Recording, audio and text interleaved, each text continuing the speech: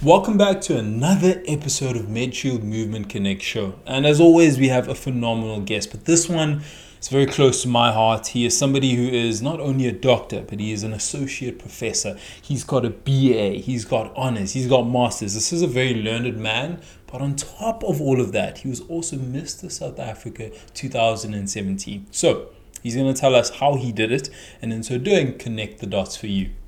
Get ready to know what you don't know about being body brilliant. This is the Medshield Movement Connect show, where we connect the dots between fitness, health, wellness, nutrition, and of course you. Hosted by me, Dr. Fez Mkhize, and a special guest that we have every month, sharing knowledge, insights, and groundbreaking tips on how to get fitter, be stronger, and live healthier. Turn up the volume and listen close. Today you amplify. It's the Medshield Movement Connect show. Let's go. Habib, thank you so much for sitting down with me, and I'm exceptionally excited to have you today because I've had incredible guests. That's what we do here, but I feel a specific kinship to you because outside of the academia and the philanthropic work, you've actually been into pageants, and you're Mr. South Africa 2017. How is it that you have such a diverse portfolio, and what is it that drives you? Well, thank you so much for having me, Fez. I really appreciate it. It's great to be here. Well, for me, my motto is an ink of a scholar and heart of a humanitarian is mightier than the blood of a martyr. So humanitarianism and academic work, for me, is a formidable combination to make a difference. So while it may seem that there's many hats, it's virtually just one purpose. And I have stalked you quite extensively. I was kind of talking about all of the things that he was doing outside of this actual show. But he's done every show from Mela to Espresso, talking about the fact that you can combine intelligence and you can combine this drive and this creativity in what would have been an unorthodox kind of landscape within pageants. And I say this having been in it and talking about the aesthetics, but you're the kind of one of the first people to really infuse that intelligence, that philanthropic work as well, and push that to the fore. Absolutely. And I think it's part of that minority where we're really focusing on physical attractiveness. And in the South African demographic, as we know, if we really go out there, we tend to realize the challenges and the poverty and the socioeconomic disparities that we really have.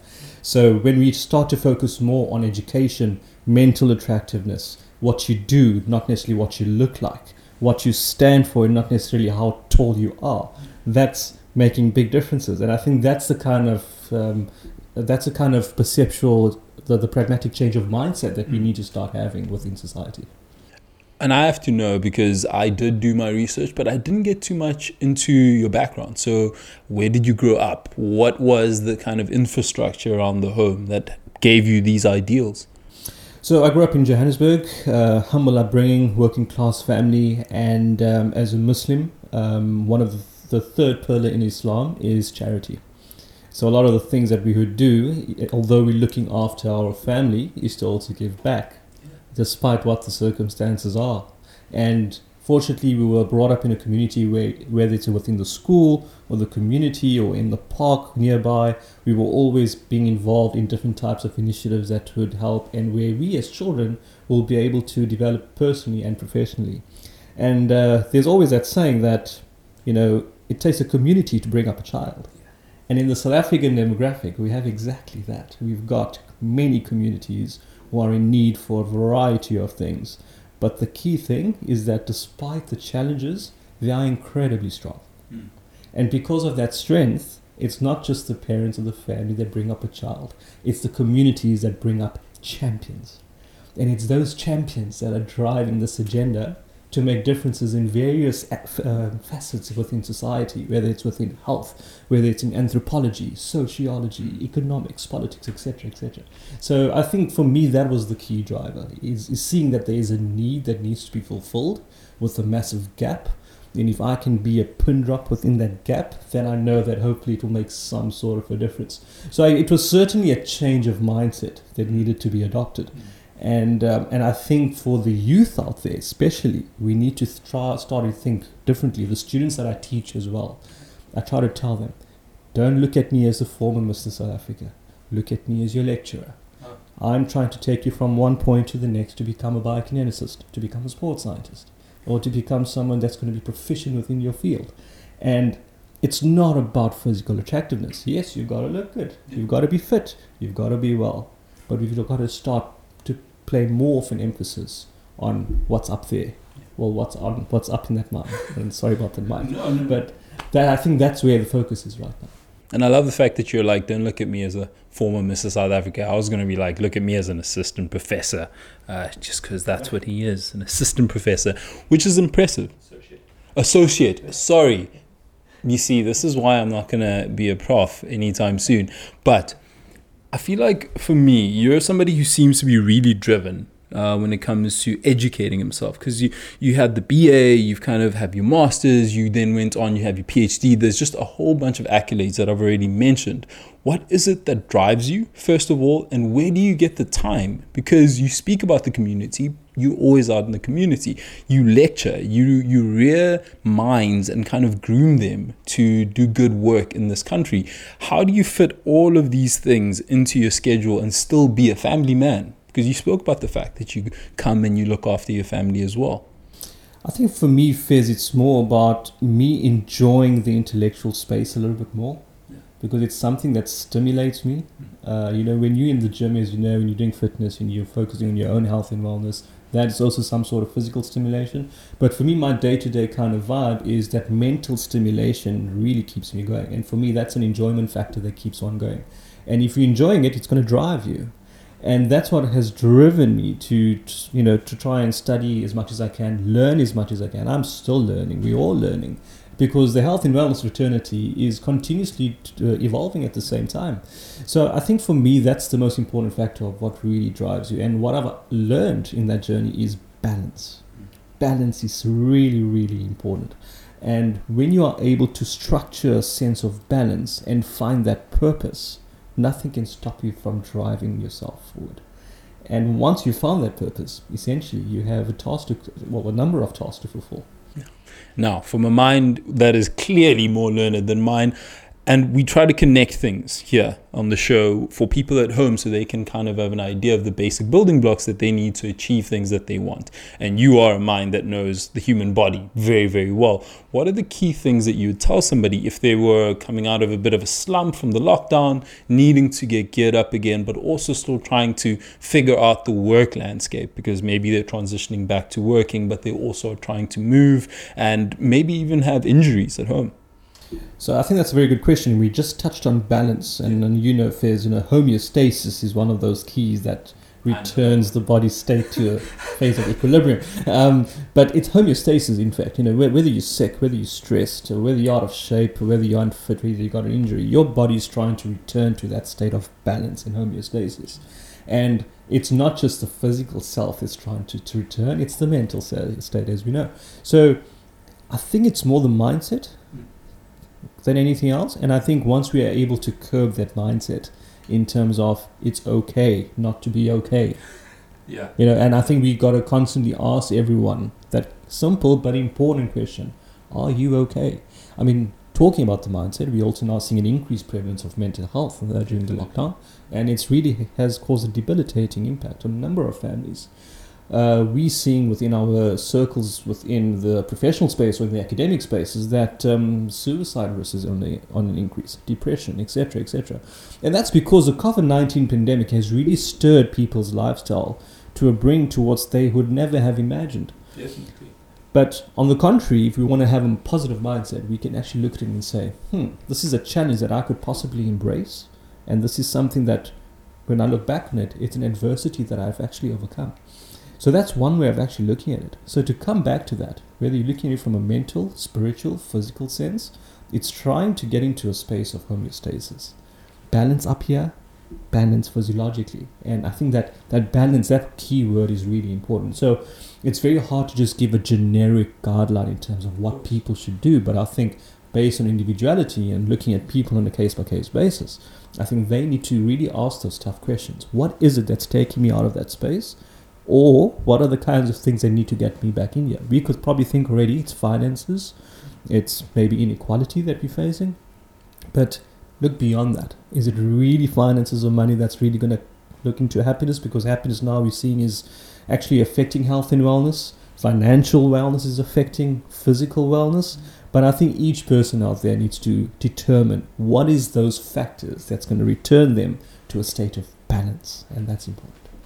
I love it. And the connection is so good. And homeostasis, I mean, that was the key word that I think I took away from my first year in med school, where I was just like, that's actually what we're trying to work towards, regardless of illness or anything else. But you are the person who's been doing so much. How has your homeostasis been in terms of finding that balance in this time? Because everybody always thinks that they're suffering alone, or they may be having some experience that they're isolated in and of kind of themselves. How has your time during the lockdown been, even with everything that's still demanded of you?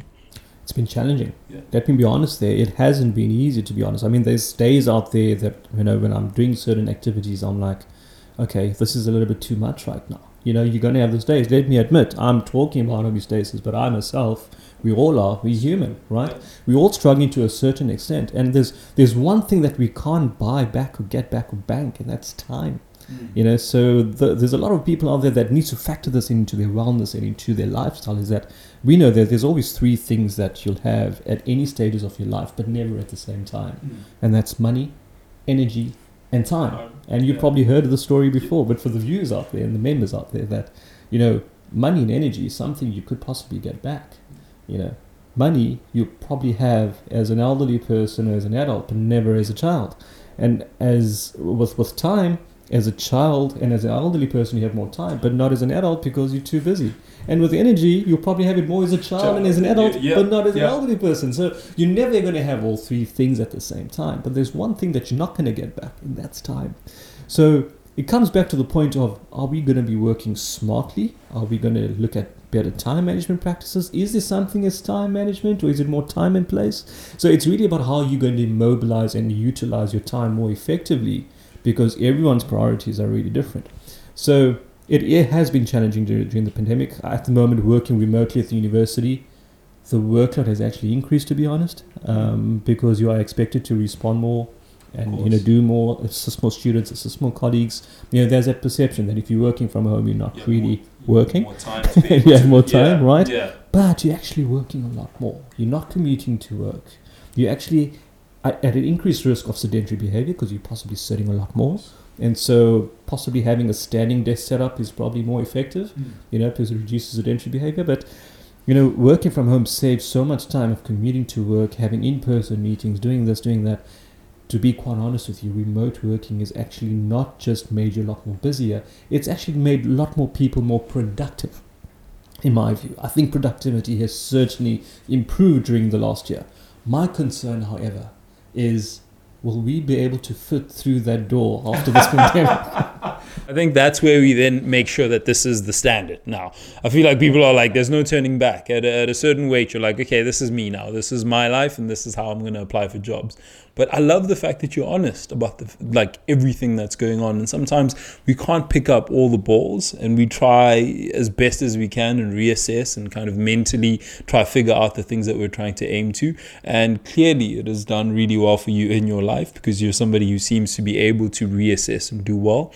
But on the show, we have great guests. You're one of them, and we're definitely putting you up in the rafters, but I have to ask the hard questions.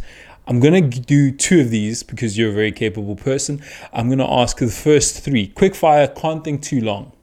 Greatest athletes of all time. Now, you are somebody who knows sports science, who knows the human body, can appreciate an athlete that does phenomenal things. So when you say that these people are the greatest, I'm assuming that you've gone through all the mechanics of it and you can actually give a very educated answer. 3. So we have to go. First one. Cristiano Ronaldo. I like him. Cristiano Ronaldo. No need to explain that one. Caster Semenya. Okay. Greatest of all time. That's South African. Throw it. Yeah, it's not going to be the most common, to be honest. And Bill Goldberg. Now, I know a lot of athletes. Bill Goldberg, the wrestler? You have to explain that one. Why Bill Goldberg? He's he's my favorite, all-time favorite wrestler. Why is he your number 3? So if you go, wrestling is a form of entertainment, right? A lot of the things are scripted, as we probably know already. Sure. But if you go back in time and if you follow his story, the strength that this man had was insurmountable. I mean, there's something called a jackhammer, which I'm sure you know about, where they really pick up guards and they throw them out. Well, train, don't do this at home. But I mean, if in order for you to do this, it takes a lot of training and strength in order to do that. But to come back and do it repeatedly between that area within the 90s to the early 2000s, and to have his last match just before 2020 of having a 30-year career. I mean, one would say, what about The Undertaker? Well, with respect, he's been fantastic. But I'm talking about pure muscle endurance and strength and power, explosive power. I mean, you could look at NFL players, you could look at rugby players, you could look at powerlifters at the Olympics, you look at so many other guys. But in my experience, maybe I've overlooked others, he's one of the greatest. For me, in terms of explosive power and strength and athletes. I mean, Cristiano Ronaldo, we know. They actually did some studies on him, and they found that he's a very well-balanced athlete in terms of all the components of fitness. Yes, so definitely. Looking at speed, agility, fitness, strength, power, endurance. Longevity as well is just insane. Yeah, absolutely. Caster Semenya really driving the female flag there. Yeah. She's unbelievable, and she trains hard. So just quick answers. I think those are probably the three that I look into. And I won't lie, the Bill Goldberg one actually warmed my heart. Because he's my all-time favorite wrestler when his music will come on. Anyway, I'm kind of detouring here, guys. I'm a bit of a nerd when it comes to these things. Okay, so clearly, I can't argue with you. You said all the stuff that sounds like it's very educated, the muscle, dexterity, longevity, everything else. But 3 scholars that you think have revolutionized the way that we engage on the academic kind of landscape. And so when I say this, it could be across the board, whatever kind of code you want to harp or kind of speak about, any 3 that you think have really revolutionized how we go about life now. I would certainly say Stephen Hawking. Okay. I think he really started with the black hole and looking at things very differently. Certainly Isaac Newton. I mean, if you look at the kind of things that we now are studying at basic education level and at school level, so definitely. I mean, those are really important things that we still use till now in terms of Newton laws. Sorry to go on, I got my third already, but the Newton's laws of motion in biomechanics plays a really important role within the sports sciences, and I think at times, depending on what people say from a sociological perspective, I think Isaac Newton is a little bit underestimated. Yeah. But I think definitely with him. And then lastly, it's a biased one, but with reason, Professor Tim Noakes. Of course. So I think within the field of UCT, that's a UCT shout out. Yes, I was. That's kind of why I needed to make sure UCT had some stage here. But you've worked with him, and he is an incredible man. Has done some phenomenal work. I was honored enough to have sat in his lectures and listened to him as a student. Somebody who's been close, having worked with him, how was that experience? Phenomenal. It's one of the best experiences of my life. Yeah. Severely underestimated as a person. Should deserve a lot more respect than he currently gets, more credibility than he currently gets. You're not going to see another man like this for a very long time within the health sciences and medical fraternity. I can say quite a lot about him, but I think just the work that he has focused on, I mean, he deserves so much more than he's already been received, but he's giving so much to the field, and I think we are very blessed and we're very honored to have that. Thank you so much for sitting with me today, Habib. And there you have it, another episode of Medshield Movement Connect with somebody who honestly is a role model and should inspire everybody at home. And you should listen to the nuggets that he's given, because I cannot refute one of them. And he was Mr. South Africa and stuff before I even stepped on the stage. So you have to defer to your elders. Thank you so much, and stay safe at home.